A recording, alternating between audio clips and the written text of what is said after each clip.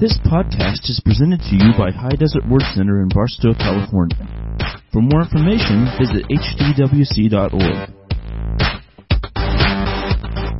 All right, there we go. How is everybody tonight?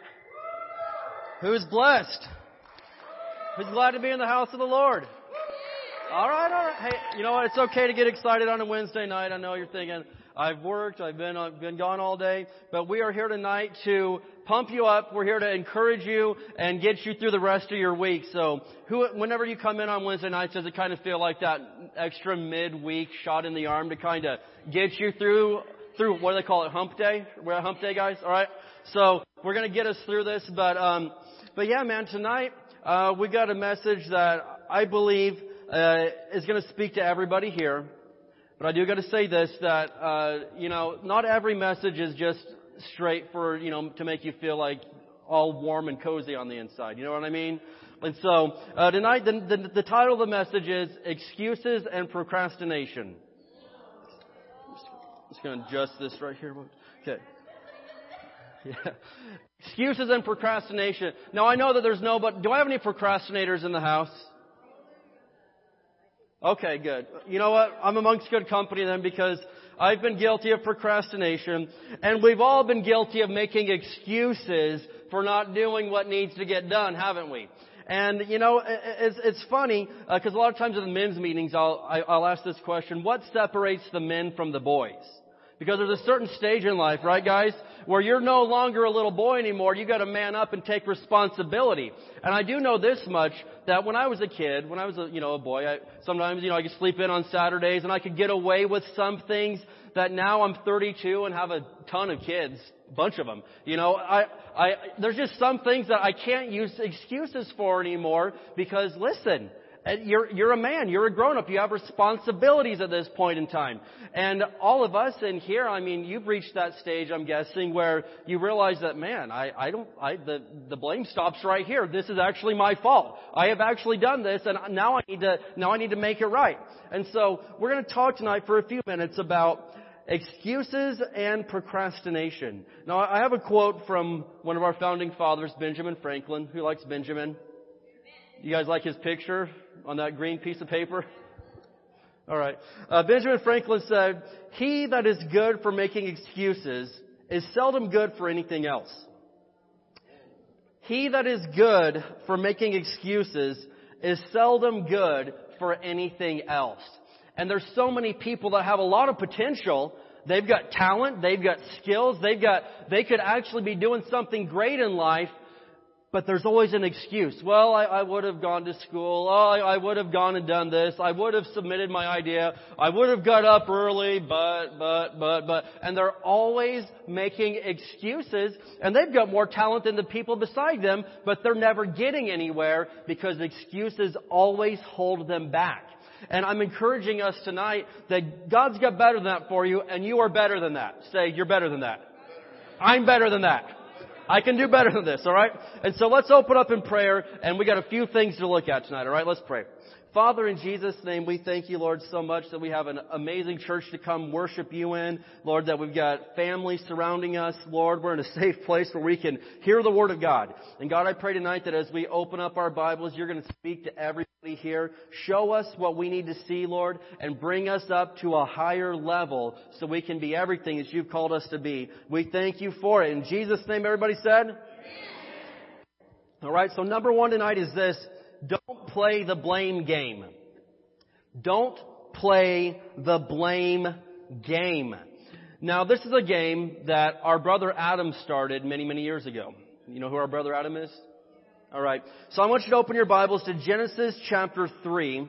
And, if you're familiar with the story, Adam and Eve, the first two people, well, Eve eats the forbidden fruit because God gave them this. They had it made. They had the amazing Garden of Eden. It says God would come down and walk with them in the cool of the day. Can you imagine just taking your evening walk with God? We do that, but it's incredible how good they had it, okay? And God gave Adam dominion, and He said, listen, there's thousands, millions of trees, so you can eat from any tree you want. The only thing is don't eat from that one tree right there. That doesn't sound too hard, does it? They could eat from any tree any fruit that they wanted. The only regulation, the only requirement is just leave that one tree alone. Don't touch that tree. And of course, human beings, what do? We head directly for that tree a lot of the time. But Satan did come and have his hand in this. But Genesis chapter 3, verse 12, they've eaten the forbidden fruit, and then God confronts them. Now I want to show you what Adam did, because he did about the most unmanly thing that we could ever do. Men, do not do this. The man replied, "It was the woman you gave me who gave me the fruit, and I ate it." And you look at verse 6, Adam was standing right there during this whole scenario. He was there when all this was happening, but Adam, he blames God first of all. He said, "It was that woman that you gave me. What were you thinking?" And then he says, "She gave me the fruit." This guy double blames the whole situation and shrugs off any responsibility that he had. And God had put him in charge. When you're in charge, you don't get to blame other people anymore. If it fails, it's your fault. Does anybody realize that? If you've been a manager, if you've been a boss, if you've been an owner, at the end, the manager doesn't get to blame all the employees. It comes down to him, right? If you're the man of the house, if you're the husband, if you're the leader, you don't get to blame everybody else. You've got to own up and handle your business, right? Okay, well, we'll get there. All right. So Adam was standing right there, and he blames God, and then he blames Eve, and it dawned on me that Adam was an innovator, at least, to say the least. Adam was an innovator because Adam started throwing people under the bus before there was ever even buses. Come on, was that amen? Amen. So we're the Lord tonight. Hallelujah. All right.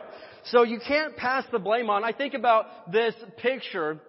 Or at least this thing that President Truman kept on his desk, a sign that he kept, and you probably all heard this, but he put on his desk, "The buck stops here."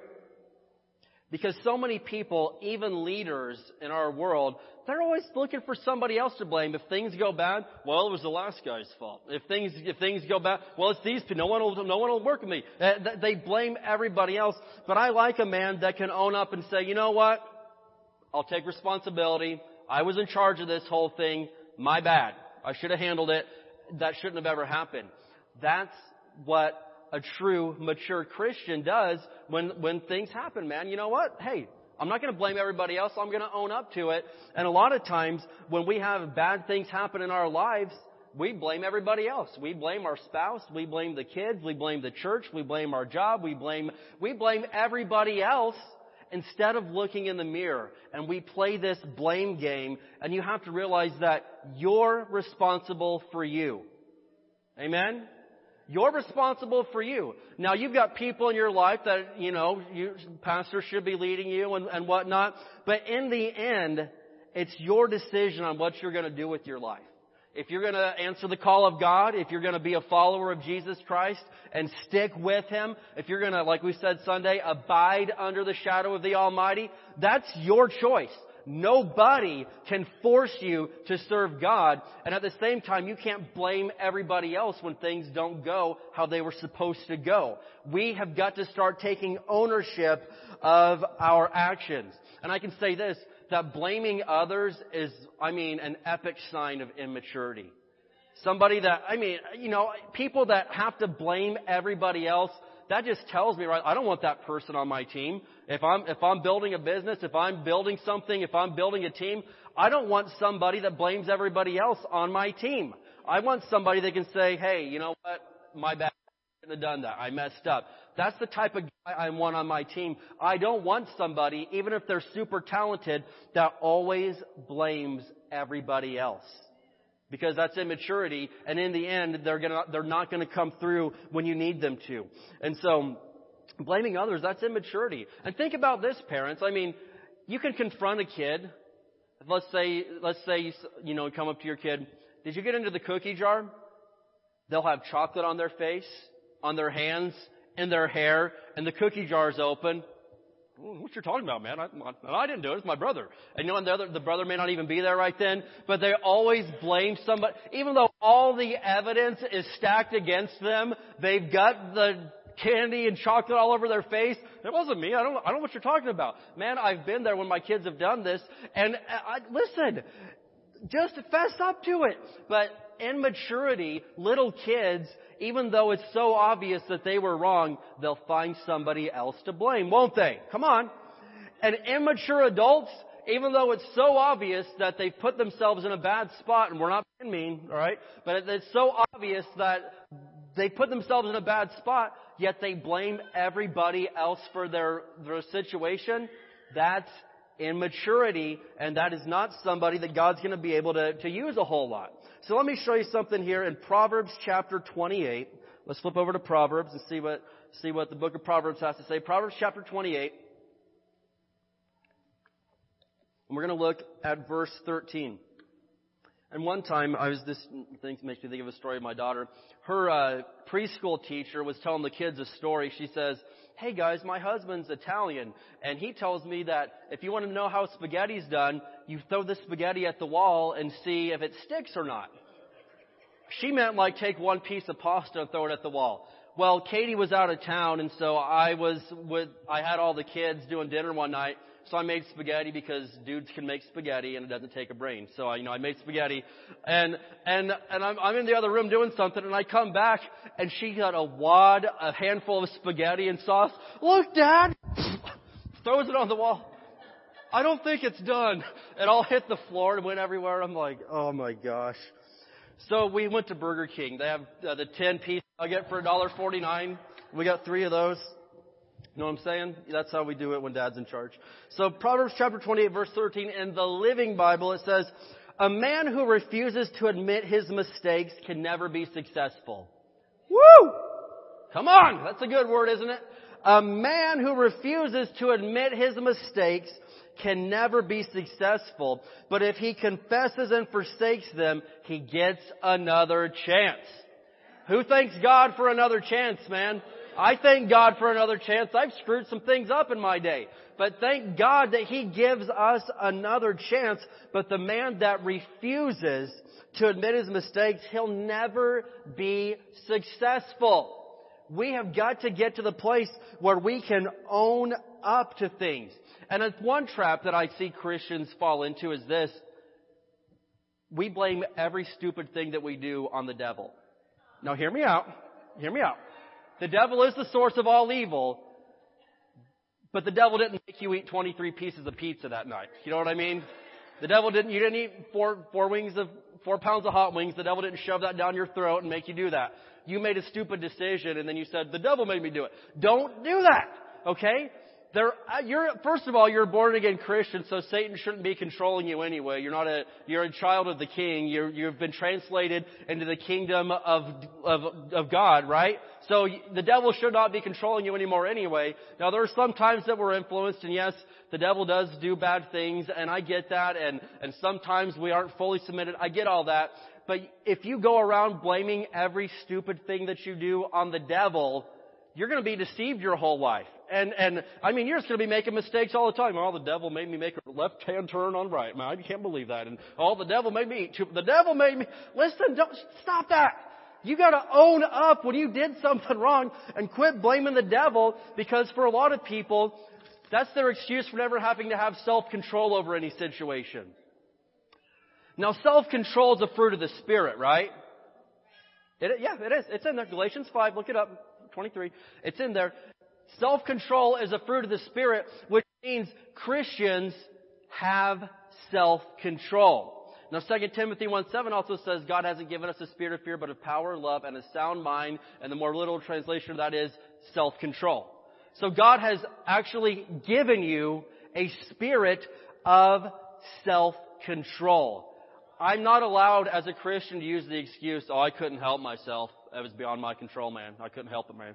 Listen, as a Christian, that's not an excuse that I'm allowed to use anymore, because I have absolute control over my decisions. I can control myself. God's given me the power to do it. Now, sometimes I don't, and sometimes temptation is real hard, and sometimes we make mistakes, but I do have the ability to control my actions and to control myself. God gave me a spirit of self-control. I am not allowed to use that. Are you getting that? You're not allowed. Don't ever come up and, you just went out and beat a bunch of people up and say, I couldn't help myself, man. Yes, you could. You could help yourself. You can't come in. I blew up and cussed the kid's teacher out today. I shouldn't have done that, but I couldn't help myself. Yes, you could. Are you a Christian? Well, yeah, of course I am. Then yeah, you could help yourself. You chose to let your flesh dominate you, and then you did something stupid. Own up to it, man. You shouldn't have done that. Repent and get over it. So I like something that Brother Hagin said. He said, oftentimes, Christians who are having problems with the flesh think that if they could just get away from it all, or move to another state, or change jobs or churches, that things would be different. But you can't get away from the flesh. Moving or changing churches isn't going to solve the problem if it's your unredeemed flesh you're dealing with. Wherever you go, your flesh is still going to be there. And that's the truth. I mean, you're just blaming a lack of self-control on the devil, but you need to own up to it and quit playing the blame game. I like what Dr. Barclay said even better. He said, the problem with moving to fix your problems is that you're taking you with you. You know what I mean? Hey, I can move to Texas, but I'm going to be there. I can move to New York. I can move to wherever, and I'm still going to be there. So if I'm the one that's the problem, I'm still going to have problems. And I mean, it breaks my heart that I see so many people, man, Barstow's the problem, man. Barstow's... No, it's not. The problem with Barstow is you live there. No, I'm kidding. But, no, moving won't fix your problems if you've got a bad attitude. Moving's not going to fix your problems if you're bitter and full of rage and jealousy and mean and nasty to everybody, because you're just going to take that to the next place and you're going to think that everybody at that job's a jerk. You're going to think that everybody at that church is mean and judgmental. You're going to think that everybody in that whole little town is full of complainers when you are the problem. So we're keeping it real tonight. And so I'm going to move on to point number 2 here. We're talking about don't make excuses. Number 2, don't make excuses for sin. Now, we all make mistakes and we all sin. Hey, we all sin. There's nobody in here that would, I hope nobody that would lie and say that they don't. Because we all do. But that doesn't mean that it's okay and that we shouldn't make effort to correct the things we're doing wrong. It's one thing to commit a sin. It's another thing to make that your lifestyle. It's one thing if I stole something one time. It's another thing if I steal things every day. I'm a thief. You know what I mean? It's one thing if I told a lie one time or every now and then, but it's another thing if I continually tell lies, I am a liar. Amen? And so there's a big difference. And in fact, the Word of God tells us in several places, in Galatians 5 and in 1 Corinthians 6, it gives a whole list of things, especially of sexual sins. And it says, I've said it once and I'll say it again, Paul says, anybody living that sort of life will not inherit the kingdom of God. Now, it doesn't say anybody that one time, made a mistake or that was in your past, but you've repented and you got over it. I mean, that's one thing, but it's another thing to continually live in that sin and choose to make that your lifestyle. It says you will not go to heaven. It says you're not going to get into the kingdom of God. And that may sound super mean and not what people want to hear in 2017, but the Word of God didn't change. It didn't need an update. They didn't get the iOS 11.335. You can't update the Bible. It's already perfect. What would you change it to? It's never needed an update. Everything that it says was just as true 2,000 years ago as it is today. What was wrong in AD 33 is wrong in 2017. It's never going to be okay to steal. I don't care if society says, it's okay now. I mean, you can steal stuff. If you steal from rich people, then it's okay. It's stealing and it's wrong. Amen? It's never going to be okay to tell lies. I don't care if our culture says that it's now okay to tell lies. It will never be okay with God. I don't care if our culture says you can do whatever you want to with whoever you want to. It's not okay with God. God didn't need an update, and there's the exact same price to pay for sin as there was back in Jesus' day. It didn't change, people. And so let me show you something. Galatians chapter 6, verse 5. Galatians 6, verse 5. And I said this Sunday night, but I apologize if you're in here and you're a snowflake and you melt down tonight. I'm so sorry. We're not trying to have any meltdowns, but this is the Word of God, okay? So we gotta do this. We have to do this. We gotta tell the truth. Galatians 6, verse 5. No meltdowns. Galatians chapter 6 and verse 5. So we can't choose to live that lifestyle. I mean, you can't just be a person full of rage and get in fights every day and say, oh, no one's perfect. No, don't do that. Galatians 6:5 says, for we are each responsible for our own conduct. We are each responsible for our own conduct. So that means we will answer for the things that we do. You will be held responsible and accountable for the things that you do. And you're not going to be able to make the excuse to God, well, man, hey, the struggle's real, bro. You know what I'm saying? The struggle's real. I could not help it. That's not a good enough explanation. That's not good enough. Listen, we have to own up and we have to quit making excuses. We are each responsible for our own conduct. I want you to flip over to Ephesians chapter 4. Ephesians chapter 4. Flip over one book. Ephesians chapter 4, verse 30. Check this out. Now, again, I put the disclaimer. We're not trying to make people feel bad tonight. We're trying to set people free. We're trying to help us out. Ephesians chapter 4, verse 30. Ephesians 4, verse 30. I mean, this one hit me right between the eyes one day. I was like, oh, that hurt. Ephesians chapter 4, verse 30, it says, and do not bring sorrow to God's Holy Spirit by the way you live. Remember, He's identified you as His own, guaranteeing that you'll be saved on the day of redemption. It says that we can literally bring sorrow to the Holy Spirit. We can embarrass God by the way that we live. And it says He's identified you as His own. That means He said, yeah, that's my kid over there. And then the kid does something really stupid. Oh, man, dang it. Have you ever been in the store and your kids just do something super stupid? Come on. Come on. I should see more hands than this, people. All right, I guess we got liars. That's cool. We'll pray for that in a minute. But I've been in the store and my kids have done dumb things. And at the time, you're like, you don't want to identify that as your own kid. You want to be like, whose kid is that? I mean, come on. It's embarrassing. They brought sorrow to my spirit, man. I felt awful. We've all been there. But listen, it says, whenever we act up and we don't live how we're supposed to, it says we're bringing sorrow to God's Holy Spirit because He done claimed you as His own. He identified you as one of His own. That's my boy. That's my kid. And then we go off acting foolish, and it says it brings sorrow to God's Holy Spirit. And so I'm encouraging us that we can't make excuses for what we're doing. We got to own up and say, hey, I was wrong. And we need to come to a place of repentance. And repentance means you acknowledge the sin, you talk to God about it, and then you quit doing it.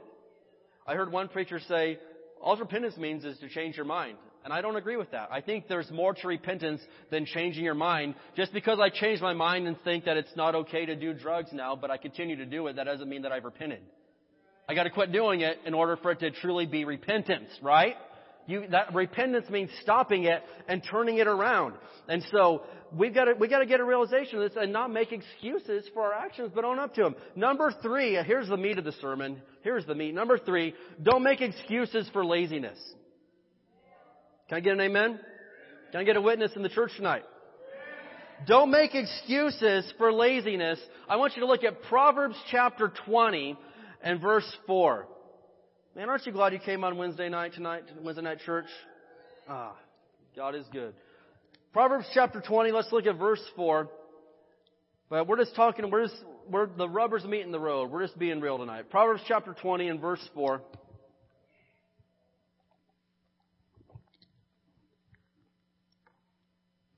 And, we see so many people that make excuses for just not wanting to get their hands dirty.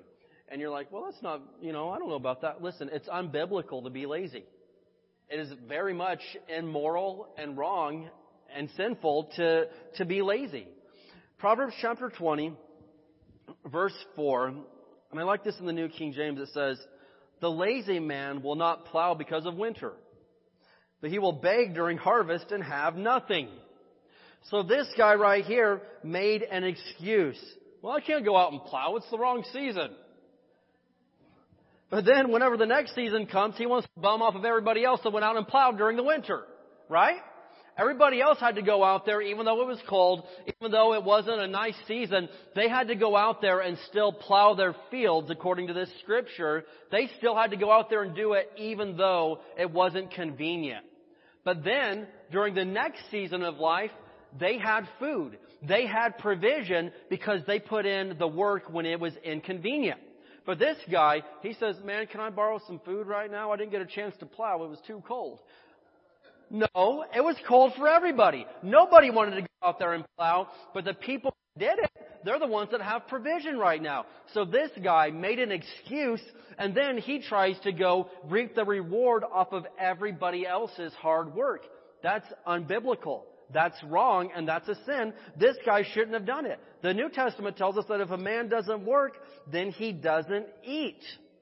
He says you need to put in some work, you need to put in some effort for what you get in this life. And that's just straight up Bible right there. This isn't a mind-blowing revelation to anybody, but it's absolute truth. And so it tells us right here that this guy goes off begging, but he had the exact same opportunity that everybody else had. It doesn't say that he had some handicap. It doesn't say that he had some inability to plow. All it says is he told everybody else it's too cold to plow. It's winter right now. But everybody else had to go plow even though it was winter, right? Come on, right? There's nothing else set him apart other than his attitude and his work ethic. It does not tell us that he had terrible circumstances and it was unfair and unjust. No, he just chose not to do it. And then during the next season, he was paying the price for his previous choices. Now let's look at chapter 26 here. Proverbs chapter 26. Because this gives us a few verses.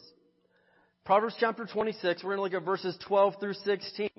But what we are discussing tonight is excuses and procrastination. And procrastination, I saw a great bumper sticker a while back. It's very inspiring. It said, "Procrastinators of the world unite tomorrow."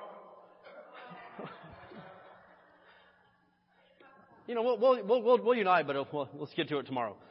Anyway, Proverbs chapter 26, we're going to look at verses 12 through 16.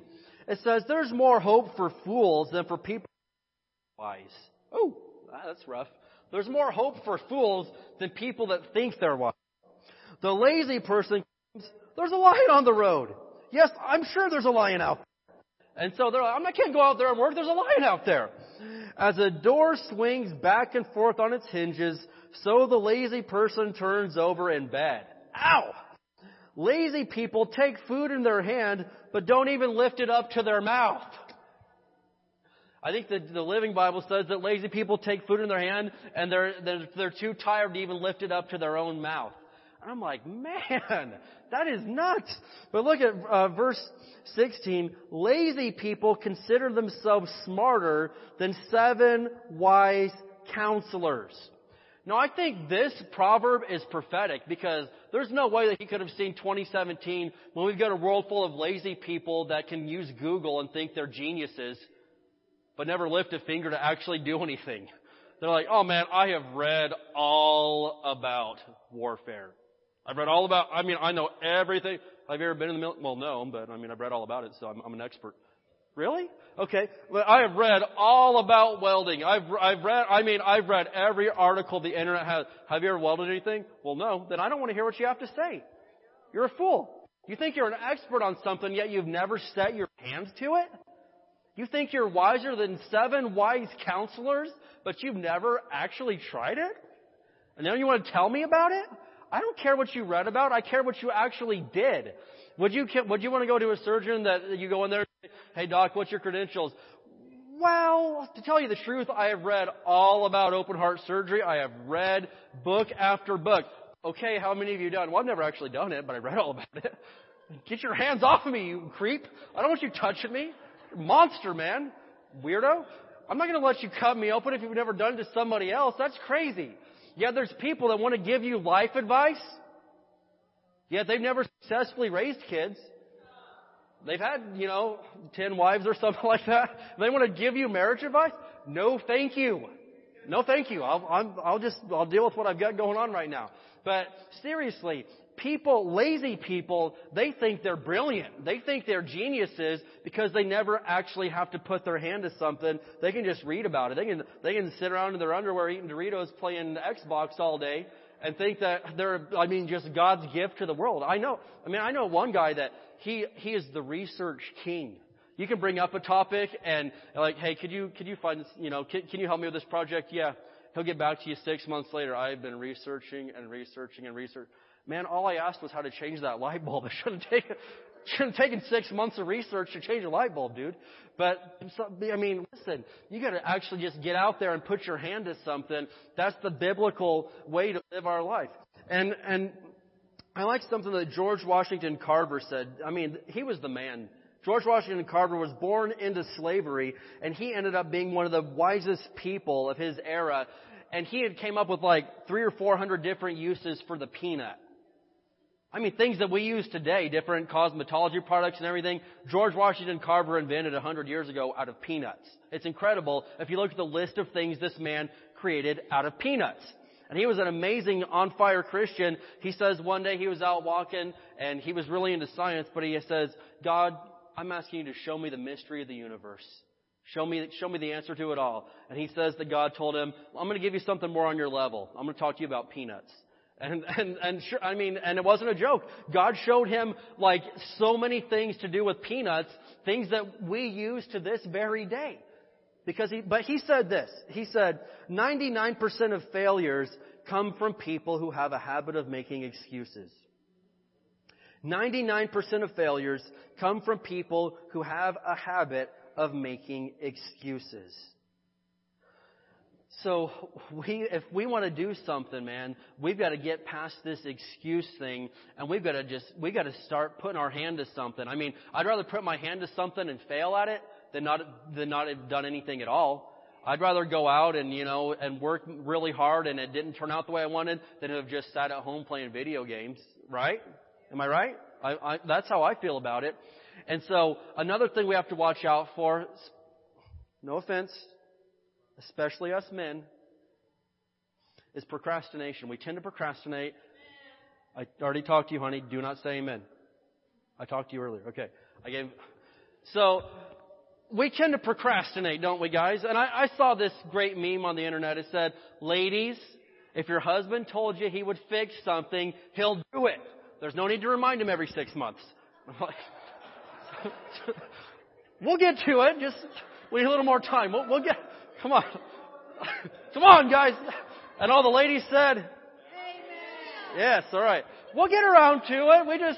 The game was on, and the kids, I had a late night, but I'll get to it. But seriously, guys and ladies, we got to quit procrastinating. The job's just got to get done. We got to get out there and do it. And we all have all these things that we know need done, but there's always something that's more fun or more important to do. The game's on or whatever. Listen, that's not maturity. We've got to step up to the plate and quit procrastinating on everything. Amen. All right. Last thing, number four, numero cuatro, amigos. Don't make excuses for not serving God. Can I get an amen? Amen? Don't make excuses for not serving God. Now again, if you're here and this hits close to home, don't have a meltdown. Just listen to the Word of God. But I've stated it before, and I'll say this again. And this is just, I'm talking to the men especially. We got to own up, guys. This is the absolute truth. That when dad is present in the home and doesn't go to church, 9 times out of 10, kids will stop going as soon as they're old enough. If dad's present in the home and doesn't, most of the time, kids, and that's sad. You could have the most holy, wonderful, spiritual mom, and I've seen it, thousands of times. Mom was a saint, but dad was a bum. And so the kids, as soon as they turn 18, I'm going to do what dad does. He doesn't have to go. I'm not going. That's wrong, man. I can tell you that much. That's not going to happen at my house. My kids aren't going to, that's not going to happen, man. They're going to see mom and dad serving God together, and they're going to serve God all the days of their life. Well, I wouldn't be so sure of that. Guess what? I am. Because I live under the blessing. Listen to Sunday night sermon. Part of the blessing is that your children will serve God. And I live under the blessing. And Hebrews 8:6 says that I live under a better covenant with better promises. So take that. My kids are going to serve God. They're going to serve God. And your kids are too. But the truth of the matter is this. On average, women tend to be more spiritual than men. And Don't throw rocks at me, guys. Trying to set us free tonight. But the truth of the matter, if you go, and it's crazy. I was reading a thing about this. I read stuff. I read. That's what I do. I read. But I was looking at even back to like 1,000 years ago in church history, even when there were more men in the population than women, there was still, even the earliest church attendance records we have, even back in Europe, women always went to church more than men. And I'm like, guys, what's up with that? Come on, man up and go to church. It's sad. But truthfully, even you can look back to like 1,000 years ago in Rome and everything else, and the church attendance records show that women went to church like 60-40 compared to men, and there was even more men in the general population. If you look back to the early American church records in the 1700s, there was always more women in there. I'm like, why is that? Where is the lack of manliness where men can't get up and be the man and lead their families spiritually? Because you can have a super hard-working guy that'll, bust his behind 40 hours a week, but then be a bum when it comes to spirituality. And the kids, sickeningly, follow that example. Because it's in our DNA, it's in our nature that God said, okay, don't get mad at me ladies, but God said the man is the head of the household. And so every kid, it's just on the inside of them. And even though mom was a saint, if dad was a spiritual bum, they somehow follow that example most of the time. And I've seen this. I've been in church since the day I was born. I have seen this time and time again, and it breaks my heart. And so I encourage us as men in here, and ladies, but as men, listen, we got to step up to the plate and take the lead and take our families to church. Amen? And maybe you don't even have a family yet, but you just make the determination. When I've got kids, they're going to church with me. They're not going to see their dad sleeping in on Sunday morning watching TV, and not going to church. They need to see a good example. Amen? All right, and so I want to show you one last verse here, and that's 2 Corinthians 5:10. And as we're turning there, I heard this one church that made a no excuse Sunday. I was like, this sounded interesting to me. We're not going to do it here. But they made what they called no excuse Sunday. Because I've seen people that have time for all sorts of things. They can go out and play all week and go to concerts and ballets and go on trips. But somehow conveniently they just never quite have time for God. And so this church had a brilliant idea. They made a no excuse Sunday. For the people that are always not feeling well enough to come, they hired a doctor to actually be on the premises at the moment. For people that were just too tired, they brought in rollaway beds. So if you wanted, at least come to church. We'll let you sleep in the back, but at least you'll be at church. For people that just were too hungry, we'll have snacks out in the lobby. So if you get too hungry in the middle of church and you just can't take it, go out and get a snack. They took away every possible excuse. And guess what? The excuse makers still didn't come because all those things weren't the reason they didn't come to church. They didn't come to church because they're spiritually lazy. They didn't come to church because they just apparently don't really love God that much. That sounds mean, doesn't it? That sounds really mean. All right, 2 Corinthians chapter 5, verse 10. It says, "For we must all appear before the judgment seat of Christ, that each one may receive the things done in the body according to what he has done, whether good or bad." And so we are all going to stand before the judgment seat of Christ someday. Everybody. You will stand before Jesus when this is all said and done, and you will have to give an account for your actions. Now, this doesn't mean you're not going to heaven. If you're at the judgment seat of Christ, it means that you're going to heaven. If you're at the great white throne of judgment that it tells us about, then you're not going to heaven. All right? So at least if you're at the judgment seat of Christ, you're at least getting in. But you still have to answer for the things that you did in this life. And God can say, well, you received me and truly believed in me. That part's good, but why wouldn't you ever do anything for me, man? Why wouldn't you ever serve me? I bailed you out. I healed you. I delivered you. I gave you another chance. Why wouldn't you help me out, man? Why wouldn't you get up and do something for me? Or, I don't know. I was tired, man. You know me. I worked 40 hours a week, dude. You think that's going to be a good enough excuse to God? Come on. let's get real. Let's get real and quit making excuses and procrastinating. The Bible says, behold, today, right now, is the day of salvation. And that person that always puts God off, always puts Him off, always puts Him off, it's a shame when you hear that somebody like that ended up dying because they kept putting it off, and you're pretty certain that they never did make that decision for Jesus. Well, guess what? At that point, it's too late. So right now, today, right now is the day that you can make changes. And if you're mature enough to say, yeah, I've been making excuses, I've been procrastinating, man, own up to it and quit doing it. Do you realize that you could be walking in the blessing of God? Do you realize how amazing your life could be right now if you were just fully submitted to God? You know, Matthew 6:33 sums it up. It says, seek ye first the kingdom of God and His righteousness, then all these things will be added unto you. What things? Well, it just gave us a whole list in Matthew 6. It talked about provision. It talked about clothing and food and your kids and your household. It said all the things that you need, I'll give them to you if you'll seek me first, the kingdom of God and His righteousness. But the problem is that way too many people, they want the blessings. They just don't want to seek the blesser. And so they're like, oh man, I want all that stuff. Yeah, I want healing. I want peace. I want joy. I want love and acceptance and provision. I want God to be my provider. I don't want to go to church though. I want to tithe. I don't want to pray. I don't want to read my Bible. I'd have to get up early. You're crazy. Really? Listen, don't expect God to just shower down His blessings and say, take it all. Take it. Just take all of it, man. And you're never going to give Him the time of day. I had to make the choice, man. I was an immature Christian for a long time. I had to make the choice that, listen, I'm not going to get time with God unless I force it. Because, you got to get up, go to work. You got kids. And I'm not a night person. So I just had to make this choice. I'm just going to have to get up early. I know, doesn't that sound terrible? Have to get up early. And so I started in 2011 getting up at 4 a.m. to read the Bible and pray. And sometimes it's 4 or 5.